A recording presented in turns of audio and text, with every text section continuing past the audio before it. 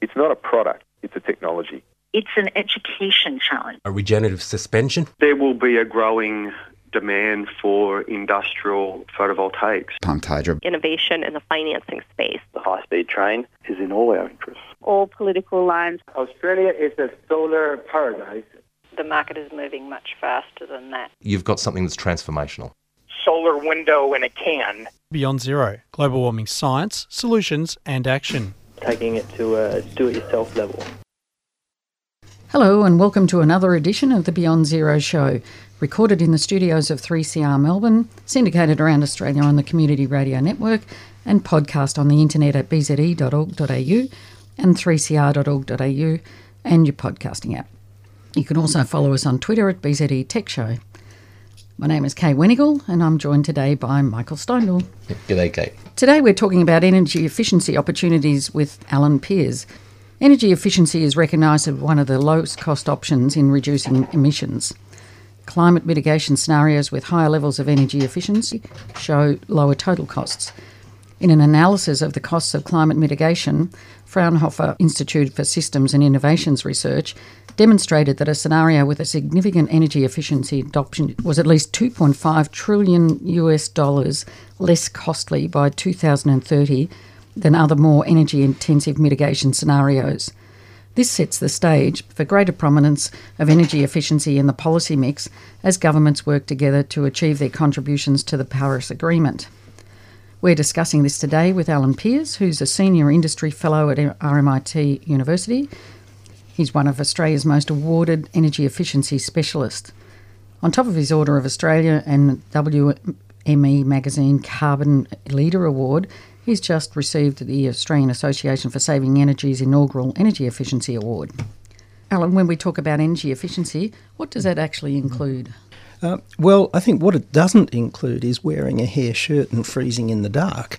Energy efficiency really is about getting more value out of the energy we use, and effectively you do that by either technically improving the efficiency of the way you do things, or you can also do it by gaining more financial reward for the same amount of energy. And we're now moving towards a language that's called energy productivity to try to reflect the fact that we're just really trying to get more value out of each unit of energy in our economy. And that's a really sensible thing to do, just as governments try to improve the productivity of labour or the productivity of capital. We need to do that with energy. The productivity of energy. Yeah. So on that, Alan, the IEA, that's the International Energy Agency, in a paper with the rather cumbersome title of the Energy Efficiency Transition Policies and Perspectives, shows that with 49% energy efficiency savings, that's nearly half of the total emissions reductions, peak emissions can be achieved by 2020 without harming economic growth. Can you talk to us about that? Yeah, well, exactly. And I think, one reason why I've, spent 40 years now on energy efficiency is because, to me, it's the perfect option because it makes people's lives better with more comfortable homes and so on. It cuts our living costs because it doesn't just cut our energy costs, but often we can reduce the capital cost of a lot of other equipment around the way we use energy. And so it is a logical thing to do. And at the same time, as you say, in the context of climate policy, energy efficiency up until about 2030 timing is the big contributor to cutting emissions. And we need to keep in mind that if we are twice as efficient, we only need half as much rooftop solar. And this is where the interplay comes. Yeah, and an extremely important point, even just on that solar one. I saw a paper just in the last few weeks that said we've only really just covered our costs of production of all the solar panels for them to start to become net positive in contribution. So how do we improve this narrative and the evidence base for energy efficiency? And even just before the show, you were talking about the term energy productivity and just the psychological significance that has. Can you tell us about it? Yeah, well, I think there's an amazing blank spot in the brains of most Australian policymakers on climate and energy. They all talk about renewable energy and the arguments between fossil fuels and renewables, and they very rarely mention improving the efficiency with which we use energy. And we've been struggling with this for a long time, but it's getting to a point where we really have to change the narrative. And that's where the idea of talking more about energy productivity, which is about more value from each unit of energy, we hope may have more appeal to policymakers because it helps to shift us away from this kind of freezing in the dark kind of conception of saving energy. Which is a favourite meme in the cartoons and stuff when you're trying to criticise green efforts. Yeah, exactly. To let's have better lives by using less energy. And I keep pointing to people that, you know, the modern mobile phone or the laptop computer or even, the electric car, all of these things are critically dependent on extreme energy efficiency. You know, if I wanted a laptop that wasn't efficient, it would be big, heavy, and have a short battery life. Mm-hmm. It would not be what I want. And I think this is the thing that we need to grasp, is that by adopting energy efficiency in smart ways, we create more potential.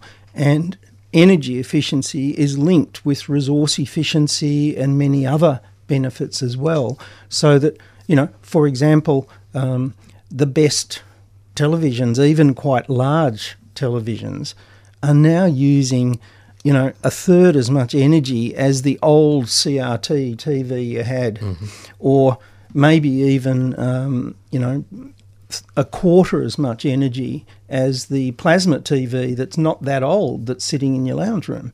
And of course, LED lights, again, are a fantastic example where our ongoing efforts to improve them means that LED lighting is just transforming our living costs.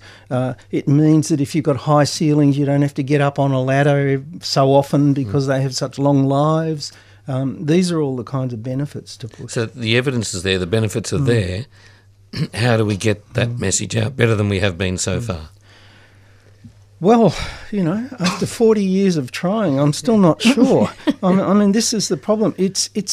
I think there is in Australia a deep cultural focus on more supply of everything. Mm-hmm. And it's very difficult to reframe things for people to say, I want more value. Mm-hmm. Even to the context of, the objective of government is let's grow the economy, not let's have an economy that delivers a better life for everyone. So I think there are deep challenges. At the same time, I think that the evidence is there. You know, the average Australian household might complain about its electricity bill, but it would be $300 or $400 a year higher if we hadn't had appliance energy labels and mandatory standards. Now, the challenge that we have is, instead of saying, gee, that's great, thanks, I'll take it, it's to say, but you mean the most efficient fridges available in other parts of the world are much more efficient than the best ones I can buy? I want them. I mean, we have to create this demand to chase more benefits. And, this is where I think a lot of entrenched views within business, within government, within policymakers and householders are going to have to be challenged. And I think we're seeing some beginnings of this, but it does come down to the fundamental problem of there are a lot of powerful organisations and networks of people who find it quite convenient to keep doing things the way we've been doing them. And so energy efficiency, when it comes down to, whether it's moving towards lightweight pre-manufactured housing with cross-laminated timber instead of a concrete slab brick house. Which our current building industry would resist intensely. Well, it has. It's done it very well. Everyone else has moved that way. It's just we're not.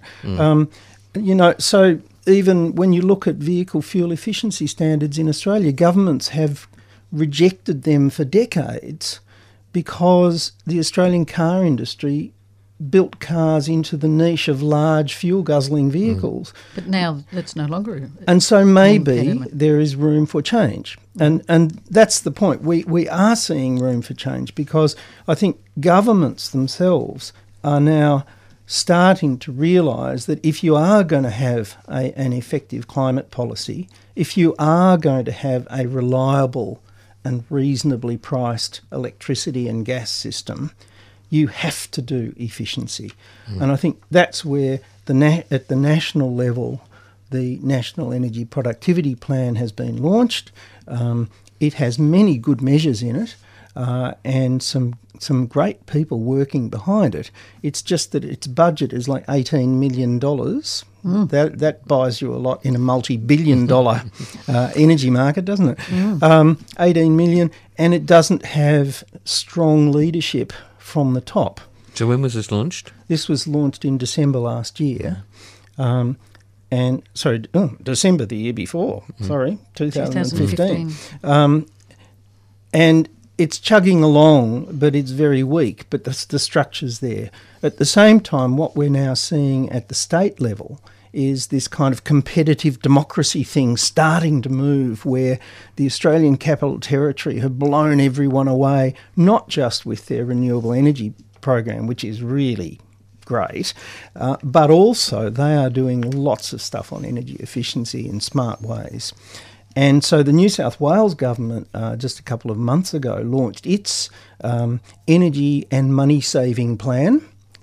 Nice language. And they've put $200 million on the table to deliver that. The Victorian government is working on a similar kind of program, and I think they were about to release it. And then when the New South Wales release came out, it's like, oh, we can't release that because it's nothing like as strong as theirs. So I think this is, as I said, this sort of competitive democracy thing, we might have actually started it. And, just in the same way as a few years ago, all of the state governments competed to produce more generous rooftop solar rebates or feed-in tariffs. Maybe this is the beginning of the competition to drive energy efficiency. I really the federal hope so. government must be tearing their hair out thinking that this is happening. Well, yes and no. I mean, I think the Energy and Environment Minister is actually quite keen on energy efficiency and productivity because, to be blunt, it's one of the few things that voters like that he can talk about. So, Alan, what are the key data requirements to support energy efficiency performance? Yes, well, first of all, we need to know, how much energy we're using and what we're using it for. We also need to understand how much energy we actually need. And then when we understand how much we're wasting, we're in a position to start saying, oh, gee, that's dumb of me, isn't it? I should do something. And, I've done a lot of work in every sector in this area. And, for example, you go into, say, a brewery where they're using enormous amounts of energy pasteurising beer, say. And then you show them the energy flows and things like that and say, so actually, if you were perfectly efficient, you would not use any energy to pasteurise beer. So why are you using all this? And you then begin a dialogue about what's possible. But if there's money savings, surely industry would be interested in it. No. Again, there's this myth that's perpetrated by economists that humans are rational. My view is that humans are rational in a bounded way. And so if you're a businessman and you don't understand technology, you think about business solutions. It's the classic thing. If you've got a hammer in your hand, every solution needs a nail, And I think our really big problem is that very few people in policy understand the energy waste. And I mean, I'll go back in the 80s, I did a lot of the early work on appliance energy labelling, and we proposed that the star rating label should go up to a 50% saving. Now, the considered opinion of all of the refrigeration industry engineers was that you could not make a refrigerator more than 15% more efficient. Now, I engaged a retrenched refrigeration expert from the industry who I then showed all the stuff we were doing, including computer modelling and all of this stuff, and he wrote a paper showing how each company could achieve 50% savings. And this was revolutionary. Well, I hate to say it, we have to do the same thing now. And that's where one of the projects I'm working on at the moment with a not-for-profit called the Australian Alliance for Energy Productivity is looking at what might be the big actions that we can take that will really double our energy productivity or, halve our energy consumption per unit of economic activity by 2030. And there are lots of really exciting things there. Mm-hmm. And that is making me very optimistic about what's possible. But we keep coming back to the problem that if someone's got an existing factory, in the short term, it's much more profitable for them to keep cranking out the same old stuff with the same old technology than to restructure everything. Yeah. And these are deep barriers in Australia. For those of you who have just joined us, you're listening to the Beyond Zero Emissions show, and we're talking about the importance of energy efficiency measures and savings with Alan Pearce. So, Alan, continuing on that theme, how do we analyse the potentials, the impacts and the options? Well, there are lots of ways, and I think one of the really exciting things in the household area, at least in Victoria, is the fact that we've now got these sort of slightly dumb smart meters in all homes, and so we can now gain access to a much better understanding of our own energy use, and at the same time, as more people are installing rooftop solar and thinking about storage, more and more people want to know, how do I get the best value out of my rooftop solar? How much storage do I really need? I mean, there's a lot more people now engaging, and we have mechanisms to get access to that information. Of course, just on that one of solar and the best value, there's two things that are sometimes at conflict with each other. People might see the best value as the lowest energy consumption. They might also see it, and more commonly do it, is the lowest cost to them. So if they're just shifting energy around and still using as much fossil fuel energy, but just managing to shift it to a different time or something. Oh, I agree. And again, though, this is where I think an integrated approach that will include some storage is going to make lots of sense for lots of people. Because, I mean, first of all, we can target the activities that contribute most to peak demand, to limit peak demand. So we know, in winter, evening lights and inefficient televisions and heaters and things like that are all big issues. Likewise, on a summer afternoon or early evening, again, we know there's lots of televisions, there's fridges, there's lights coming on, cooking, air conditioning. So we know what things we can target so that we can get the best value out of our investments in energy efficiency. And it so happens they also reduce our need for expensive power, and also they reduce the stress on the electricity supply system. They reduce the size of the battery that we would need to get us through those expensive time periods. And I think storage will help us with this issue of cheap power versus expensive power, because once you've got some storage, you'll be able to store power when it's cheap or when your solar system's going gangbusters, to use to get you through the times when they want to charge you really big amounts of money.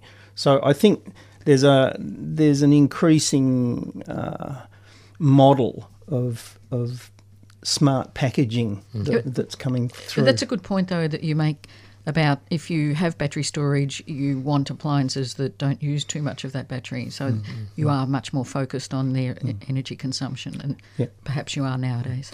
Yeah, and I mean, that's what I'm doing. I mean, I've got a pretty efficient home, and so I'm moving towards installing storage, but I'll need a much smaller battery than most people would to get really good value. How, Alan, do we design new policies? You've already mentioned that lovely meme of competitive democracies where ACT, New South Wales and Victoria are in some sense competing for the best policy, but what other approaches are there to designing, or should there be, to designing new policies? Yeah, well, look, a lot of Australian policy is very crude. I mean, it's almost like the market mechanism or regulation. And the reality is there's many other options for us, and you often want to have combinations. And I think what we have to do is have a smarter package. So, for example, in the case of buildings, we've got the star rating and we've got supposedly mandated 6-star minimum, although no one seems to enforce it. So there's a range of things there. Let's say, first of all, you should enforce the regulations you've got. The second thing is you should inform people that an 8 or 9-star house is a lot better house than a 6-star one, because even though 6 stars sounds fantastic, that would be illegal in most parts of the developed world, which says something about relativities. But also you need to do things like we have, for example, first home buyer incentives, which just give people a lump of money. If that lump of money was linked to the efficiency rating of the building and only focused on smaller houses, we would have a much more efficiently targeted scheme, just adapting the existing policy. So I think there's a whole lot of stuff like that can be done. But that will require a lot of political will and a lot more investment in understanding what's going on and driving it in effective ways, sort of actually letting policy be driven by feedback on, are we delivering what we hope to? If we're not, we must go harder. And I suppose the real problem that you've pointed out is that not even the Democrats are interested in energy efficiency, let alone the federal government. Yeah, well, again, I think what's interesting to me is that when you prompt people in politics or energy policy about energy efficiency, they're very happy to agree that it's really important. It's just that it is not top of mind. Oh. They just never get to it. And you mentioned that even in the preliminary report that Alan Finkel brought out, energy efficiency wasn't targeted at all. Yeah, exactly. The Finkel review is going to be incredibly important for reframing of our energy market. Yet the preliminary paper, while it mentions energy efficiency 10 times, because I've counted them, all of those references are just in passing. They are not talking about how energy efficiency will be integrated into our energy market models. Not 50% of the emphasis where they should be. No, it's like 5%. Yeah. We've already touched on briefly the NEPP, the National Energy Productivity Plan. Can you fill us in a bit more about what the chief outcomes of that are? Okay, well, there's 34 measures. Okay, in 2 minutes another or less. hour. Are they all cheap though? Well, this is the challenge. Look, there's a work plan with 34 measures. All of them are pretty good. They're well thought out, but they will require political will and substantial allocation of money and resources to make them happen. There is very little momentum. The review has to be done by 2020. Okay, well, that's terrific, Alan. Thanks so much for your time today. And can you tell us a little bit about where listeners can find out more about? And your ebook? Yeah, sure. Andrew? Well, I write a regular column for Renew magazine that's published by the Alternative Technology Association, and bits of that are often reprinted in Renew Economy website or the Fifth Estate website. Also, late last year, we did release an ebook of my columns from Renew magazine back to 1997, and also that includes 8 overview articles that sort of talk about the themes and the issues that the columns cover. And it's all searchable, and I think it's $5 to buy on the Alternative Technology Association website, so it's not exactly the most expensive book you'll buy. Thanks again for your time, Alan. And thank you from me too, Alan. But sorry, we haven't got more time. Regular listeners will know that I'm passionate about the need to declare a climate emergency, to recognise that we're actually in an emergency situation and to act accordingly. In conjunction with that, there is a wonderful climate campaigner called Steve Posselt, who actually kayaked to Paris and has kayaked from Brisbane to Adelaide, doing talks all the way down. He's now kayaking from Ballina. He left on January 1 to arrive at Parliament on February the 25th. So he's a third of the way down. Go to Kayak for Earth. That's Kayak, the digit for Earth. And we're trying to get 100,000 signatures. We've hit 10,000. And you can contribute by signing, and you can contribute even more by social media and promulgating this. Thank you. And also just put in your diaries a sustainability festival. The big weekend is on February 10th, 11th and 12th in Melbourne, and BZE's got a stall there, so come and see us if you can. The Beyond Zero show is brought to you by the climate solutions think tank Beyond Zero Emissions and is recorded in the studios of 3CR Melbourne and syndicated around Australia on the Community Radio Network. If you want to listen to the show or any of the others we've done, go to www.bze.org.au and click on podcasts. You can also find us on Twitter at BZE Tech Show. Thanks for listening, and we'll see you again next week. Energy efficiency. Demand response. Design for climate and design for comfort. Payback for the customer. Insulation on your roof. The peak loads. Energy out of an ocean wave. 20, 30 megawatt. Embodied energy of construction. Thermal output. Great way to get waste out of the system. Zinc-bromine batteries. Do the underlying science justice. Clever systems for how vehicles are charged. Solar window in a can. Multi-junction solar cell. Beyond Zero. Global warming science, solutions and action. Taking it to a do-it-yourself level. You've been listening to a 3CR podcast produced in the studios of independent community radio station 3CR in Melbourne, Australia. For more information, go to allthews.3cr.org.au.